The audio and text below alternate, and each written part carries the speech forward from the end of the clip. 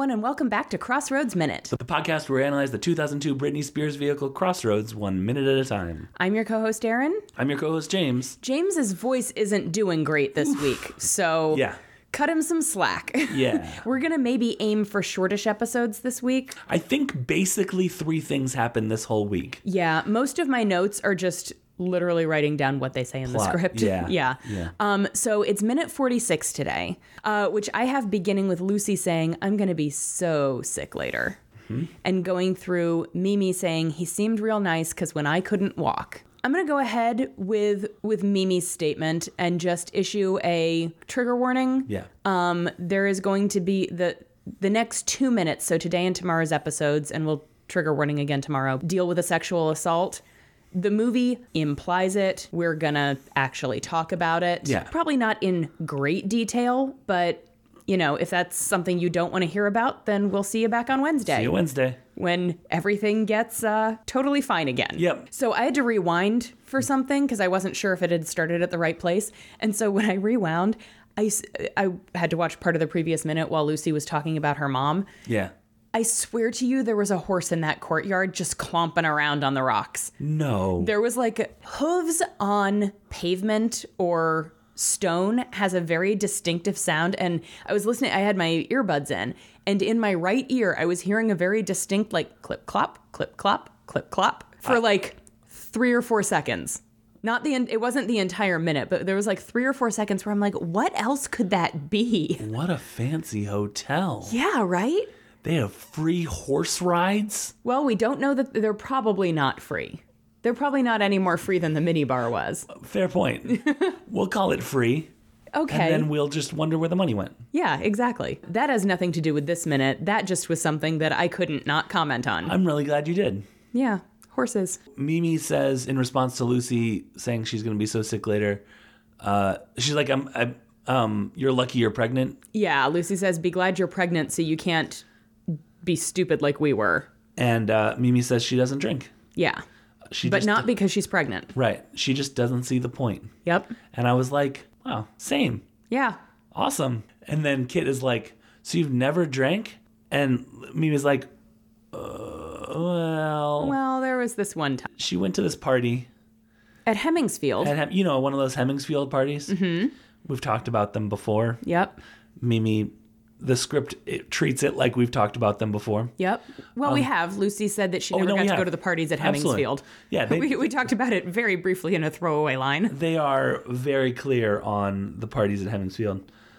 It almost feels like they wrote this and like, we need to make sure that people know that this is just a normal thing. Let's go write Lucy being like the parties at Hemingsfield. Right. There was a guy drinking something from a blue bottle. Yeah. So folks, remember that. He seemed nice, and she drank a lot. Yeah. And then the last note I have is Kit fills her glass, and the camera holds on her. That blue bottle is going to come back into play later in the movie. It's the most Scooby-Doo clue of all time. Yes. It's almost like if you're playing a video game, and it's like, I saw him. He was drinking a glowing item that I could grab a hold of and use. Yeah. Yeah, the screen said, take item ? Press X. I wasn't thinking of it, but I guess I will. Yeah. Every time I watch this movie, I'm like, what beer comes in a blue bottle? So Blue Moon doesn't. It nope. It has a blue label. Yeah. Pabst Blue Ribbon has a blue ribbon on it. Yeah. I can't think of a single beer that it's got to be like some weird. Well, there's Sky Vodka, which is not beer. It's vodka. Oh, it is beer. Dang it. Yeah. Do you ever pour beer into a vodka bottle? Call it a vodka beer swishy? You know, I have not. Maybe we will add that to the Wham Juice food crimes bracket. Does that sound gross? It sounds pretty gross. Cool. DIY malt beverage. Yeah. James is like, does that sound gross? Because it sounds gross to me. Sounds gross to me, just individual components. I can only imagine. Yeah. So basically, Mimi went to this party because she and Kurt were having a fight. Yeah. And she goes to this party and she gets drunk. And she's hanging out with this guy who's drinking this blue bottle beer and he seems real nice. And when she couldn't walk, that's the end of the minute. Yeah. So I looked up beer in blue bottle. Oh. Kronenberg 1664. This appears to be in a green bottle. Well, that's not helpful, Google. That's not what we Googled. Peroni Nastro Azzurro. This appears to be a green bottle.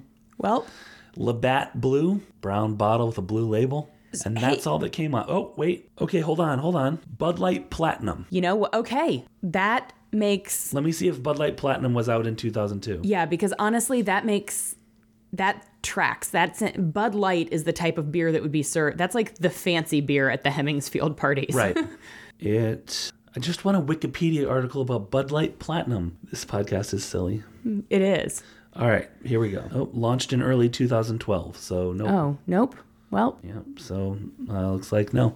Okay, well, maybe we will do some more digging on that later. Hey, listener, just in case the definite thing that's going to happen is that we don't do any further digging, and you happen to know a beer in a blue bottle that came out in 2002, let us know. I'm going to make a note. Okay, I have made a note. We will see if I actually look that up before next week's episodes. So that's basically all that happens in this minute. The more this scene went on into the fourth minute, because I think we had 2 minutes of this last week. Yeah. I was 2 minutes of the courtyard minute. Right. But we also had 2 minutes of the scene back when they were in the hotel room that was the first half of this scene. Yeah. This is some... Would you categorize this as pretty lazy exposition dump?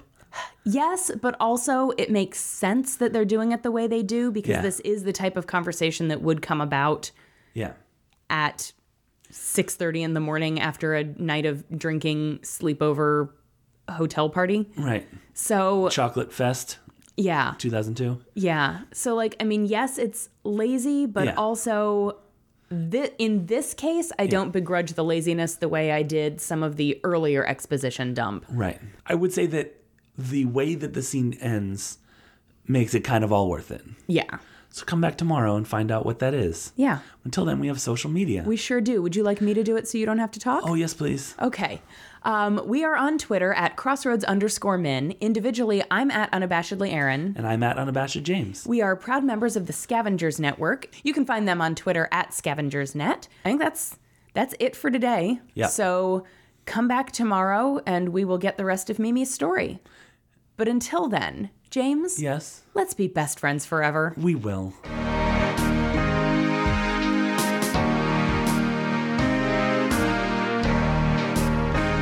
The Scavengers Network. Creator-driven. Community-focused. Treasured content.